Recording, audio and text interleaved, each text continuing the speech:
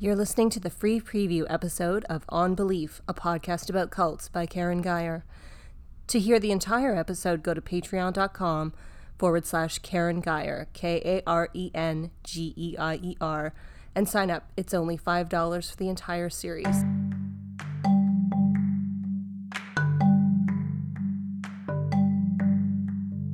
This is On Belief, a podcast about cults by Karen Geyer. Season 2, Episode 14, John Atack.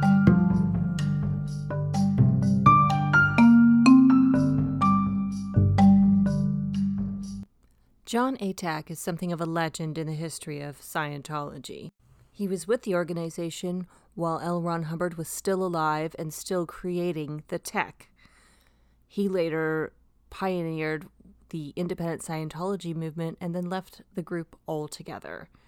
He has written the definitive history of the organization, a book called Let's Sell Them a Piece of Blue Sky, and he was also instrumental in the creation of one of the most authoritative sources on the history of L. Ron Hubbard, a book called Barefaced Messiah by Russell Miller. Since leaving the organization, John has been involved in numerous lawsuits. As a consultant, he has helped numerous people leave groups and decompress and deal with reintegration. And he now has a YouTube channel where he and his son delve into topics about thought reform, coercion, and how to protect yourself from predators. Welcome, John. John, can you briefly explain how you became involved in the Church of Scientology and how far you got? I was 19. I came back from, I'm a drummer, and I'd been playing some gigs in Toulouse in France, and things had gone badly wrong and I got stranded there.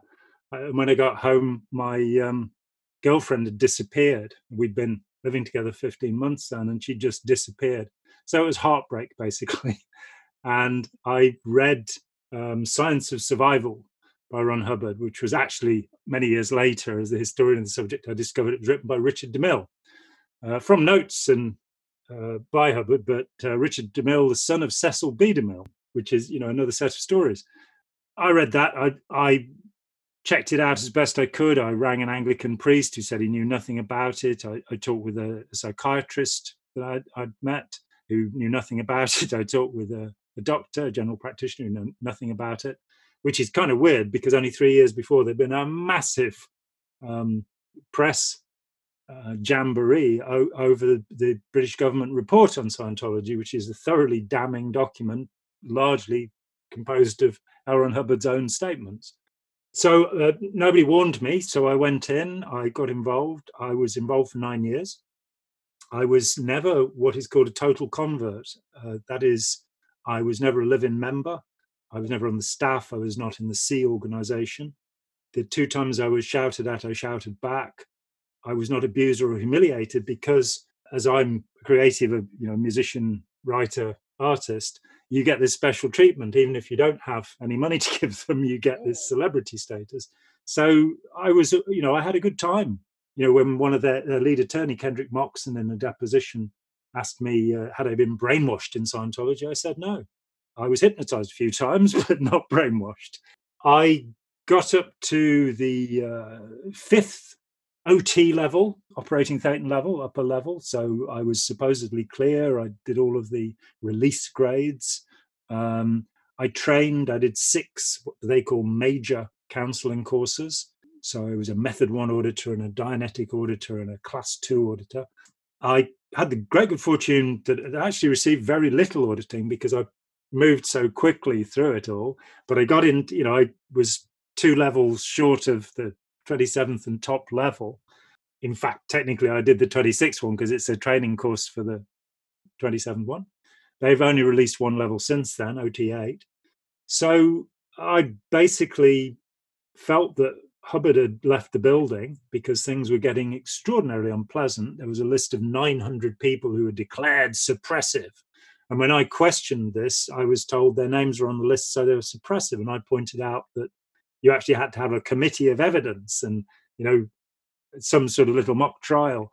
and declare findings. You couldn't just put people's name on a list. That wasn't permissible within Hubbard's teaching, but I was told it now was. And so I left. And I found myself at the center of the independent Scientology movement. About half the membership left. There were probably about 50,000 members internationally in 1983 when I left. They were claiming, I think, 8 million, but they were counting the little body thetans too, the little spirits attached to you, I think. I found myself at the center of it, setting up an independent Scientology, and I stopped believing. Fundamentally because a bunch of documents collected by journalists who worked under the assumed name of Michael Lynn Shannon found their way to me. And I read these documents, and unlike most people who, as I later found, who've been involved in such groups, I didn't seek to justify them. I didn't seek to claim they were fake. They looked pretty genuine to me. And I was able over the next several years to verify every document in that pile. He'd failed a course in atomic and molecular physics at university and went on to claim he was a nuclear physicist and had a doctorate and was a civil engineer and all of these sort of lies. And for me, that was the end of it, because I believed what Hubbard had said, which is that the road to truth must be trod with true steps and that honesty is sanity. And so by his own, logic, he was not sane and he was not trustworthy. So unlike most members, rather than picking away at it and deciding that some of it worked and some of it didn't and that sort of thing, I rejected the lot. I said, from this point, I'm going to say, I don't believe any of this, and I will inspect the material piecemeal, bit by bit. And any that I feel is true, I will readopt. And I must say, there's nothing significant that came. It's now 36 years ago, and I've never wanted to pick up the cans again and, have any auditing. There's never been a moment where I've doubted my decision. And I, became the historian of the group. I wrote a book, which is now called Let's Sell These People a Piece of Blue Sky, which remains the only history of the group. And I'm not sure there's any history of any of the other post-war cult groups. It just doesn't seem to happen. Academics write papers about it, but doing a thoroughgoing history, saying, this is the biography of the leader, this is, the history step by step of the group, it doesn't seem to happen very much. I became involved, Russell Miller, who was working for the Sunday Times, and I think at the time was the highest paid journalist in the UK. He came to me and wanted to do some pieces for the Sunday Times. He was trying to find where Hubbard was. This was in January 86. And the news of Hubbard's death came out about a week after I signed the contract to be his researcher. They went ahead with these very good pieces, and he decided, he was a biographer, had written biographies of Hefner and Getty by that time, would write a very good biography of Conan Doyle later. I'd written a book which I couldn't get published, so I let him have the manuscript, and by strange happenstance, the manuscript came back to me. I now have it with his handwritten notes on it of which chapter titles he was going to use and which bits. So his book, which is a very good book, because he also did great interviews. He interviewed Ron Hubbard's aunt, so that all of these, they make these claims about him being a blood brother of the Blackfoot Pekuni people. And he interviews the aunt who was in the house throughout Hubbard's childhood, who says, no, we didn't hear anything about the Blackfoot people, that's completely made up. So he got lots of interviews, he got lots of documents, he added that. So, probably about half of his book came from my work and half of it came from his work. That's Barefaced Messiah, which is still the only good, thorough biography of Hubbard. I then spent 12 years helping people who were coming out, found that many of them had complex post-traumatic stress disorder. They were in a really bad way, particularly the people who'd been in the Sea Organization, who are virtually slaves. They work a 90-hour week. At that time, they weren't allowed to see their children very often. Since David Miscavige took over, they're not allowed to have children. So that solved that problem.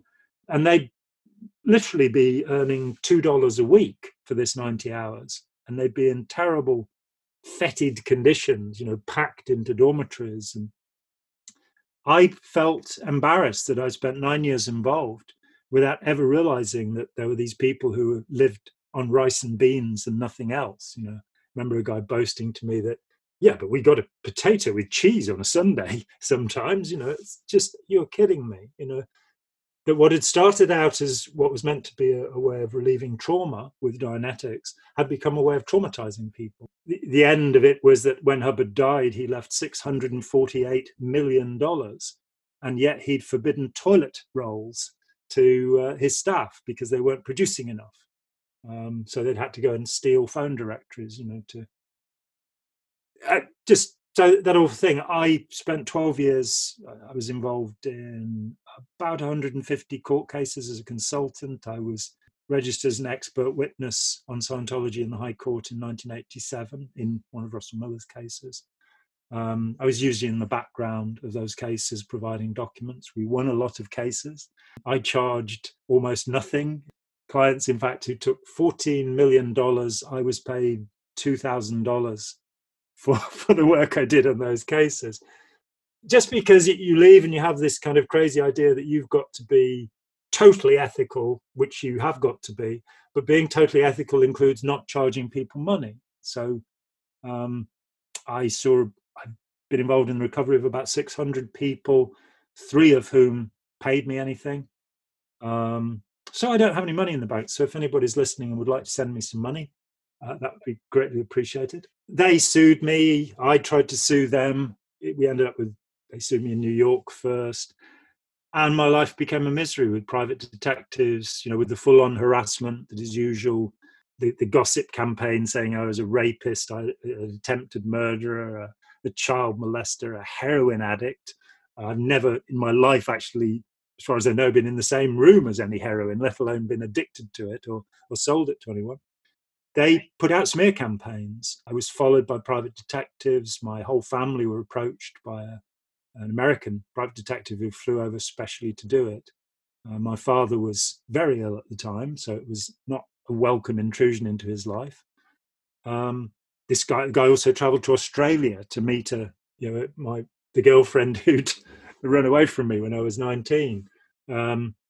I got apology calls from people that they'd talked to him. People I hadn't heard from for 20 years or something were phoning up to say, "Oh, this guy came around and we didn't realize who he was, and we're sorry we talked to him." But it became unbearable. In 1993, their head of intelligence came out to do some harassment on me and ended up 3 hours later breaking down in tears, and the next day came and told me her terrible story and admitted that she'd got 4 agents in my close circle, because anybody who came to me I'd talked to, and 1 in training. She proved that by telling me what one of the, I'd said to one of the agents the week before. And she said that they'd spent more than £2 million in harassing me, in trying to close me down. And it just became too much because there was no support from government, no support from the courts, no support from anywhere really, from ex-members as well. So I went bankrupt over litigation costs, because they couldn't pay my lawyers basically in the end. British libel laws are revered the world around. However, if you are on the wrong end of one, it becomes a rich man's game, and the person who has the deepest pockets wins. And the goal is to make your opponent spend themselves into oblivion. I lost 2 cases against them. One of them was a libel case, but they never got to trial. They were all lost in what's called the paper mountain. That's what the Scientology lawyers call it, where you just keep issuing this stuff. 6 months later, Lord Justice Wolfe, who'd investigated the English system, this was back in 95, said it is the case in English justice that he with the deepest pockets wins. Since then, our libel laws have changed significantly. I don't think they'd have been able to, I don't think they'd have won the case if it had gone to court anyway, frankly, because I'd suggested really that this woman had used Scientology counseling techniques on someone, which is probably not libelous to a Scientologist, but it put me in a situation where I realized that there was no protection. And I'd lost a 5-bedroom house. My marriage had collapsed. My health was gone. from all the stress of 12 years of this. And so I withdrew in 1996. I sort of went, I'm not going to do this anymore because there's not even much in the way of gratitude, let alone support for doing it. And they kept on harassing me for another 4 years because that's the way it is. And eventually, they stopped, and another dozen years went by. A TV producer friend said, would you come on this BBC program, The Big Questions? And I was very hesitant, and then went, yeah, okay. And they made a mistake. If they had harassed me after that, I would have gone back into the shadows, but they didn't. So I'm on a television show where I talk about the materials of operating Thetan Level 3, Xenu and the Body Thetans, as publicized by South Park so beautifully. There was I didn't even get a lawyer's letter. And that showed that it was safe, maybe, to talk. And at the same time, I realized that for the most part, and I hate to say this, people who've been deeply involved, total converts, who've been deeply involved with an authoritarian group or indeed an authoritarian relationship, don't tend to recover unaided.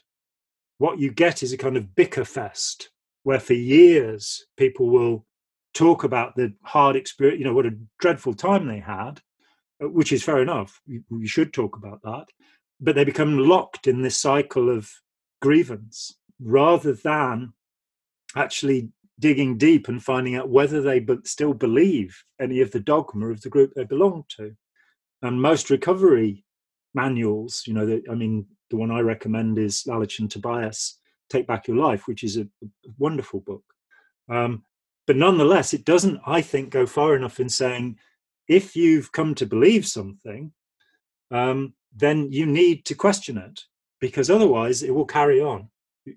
So with Scientologists, for example, you're taught about the overt motivator sequence. You always had ugly words for things. An overt is where you commit an offense against another person, a sin or a crime. And a motivator is your justification for doing it, which will be how they hurt you. And Hubbard said, well, usually you'll hurt them first and then they'll hurt you back and then you'll blame them. Well, this could be so. But elsewhere, it's called karma vipaka. And when Scientologists leave, they start now believing in karma. And I say to them, so you've read the Hindu and Buddhist, some of the Hindu and Buddhist material on this? And they go, no. I say, well, that would be a good idea to think about it a bit more deeply. And indeed, there's a little piece about karma and caste on my YouTube channel, because mathematically, karma is not possible. There are too many living entities in the universe for their experience to be integrated so smoothly and beautifully, so that the 417 people get onto a plane on the same moment, and that's the plane that goes down. The mathematics necessary for that to happen, the laws of chance, run so far into the trillions that I'm afraid it's not possible. In terms of it being a moral guide, as the Buddhists tend to say, yeah, there's something there. But they'll come away believing that. Or, for example, they'll still believe in reincarnation, in past lives, as Aleister Crowley and Ron Hubbard both called it, without realizing that to the Buddhists and the Hindus, this is a dreadful thing. It's called the fear of the eternal return in Buddhism. It's not in my next lifetime I'll be able to do this. You're trying to escape the wheel of suffering. But they'll continue to believe. And I'm not saying what people should or shouldn't believe. That's up to you, what you believe. But I am saying that we need to inspect our beliefs. And if we've been through an authoritarian experience where our emotions have been severely damaged, our emotional autonomy has been questioned, then we do really need to look at what the dogma is, what the doctrine is, and say, do I still believe that, Jesus raised people from the dead? And you might do. And that's fine. I don't mind about.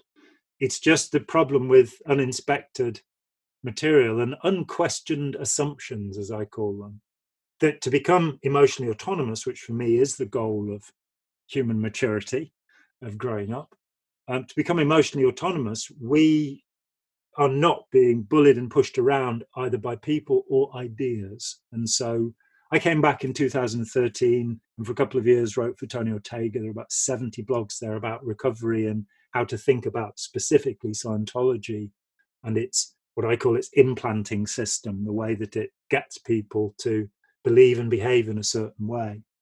And then I stopped doing that. So I gave a 5-day conference called Getting Clear with 27 other participants in Toronto. And I figured I'd nailed it there. And if anybody wants to kick out $50, they can rent it and have a look at it on Vimeo. And it should, if, even for people who've not been in Scientology, it should show, a lot of, because Scientology does everything that you can do to somebody.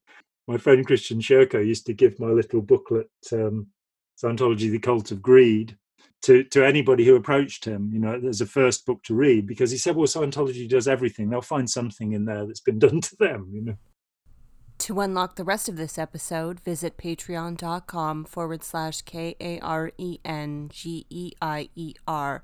It's only $5 to unlock over 20 hours of content.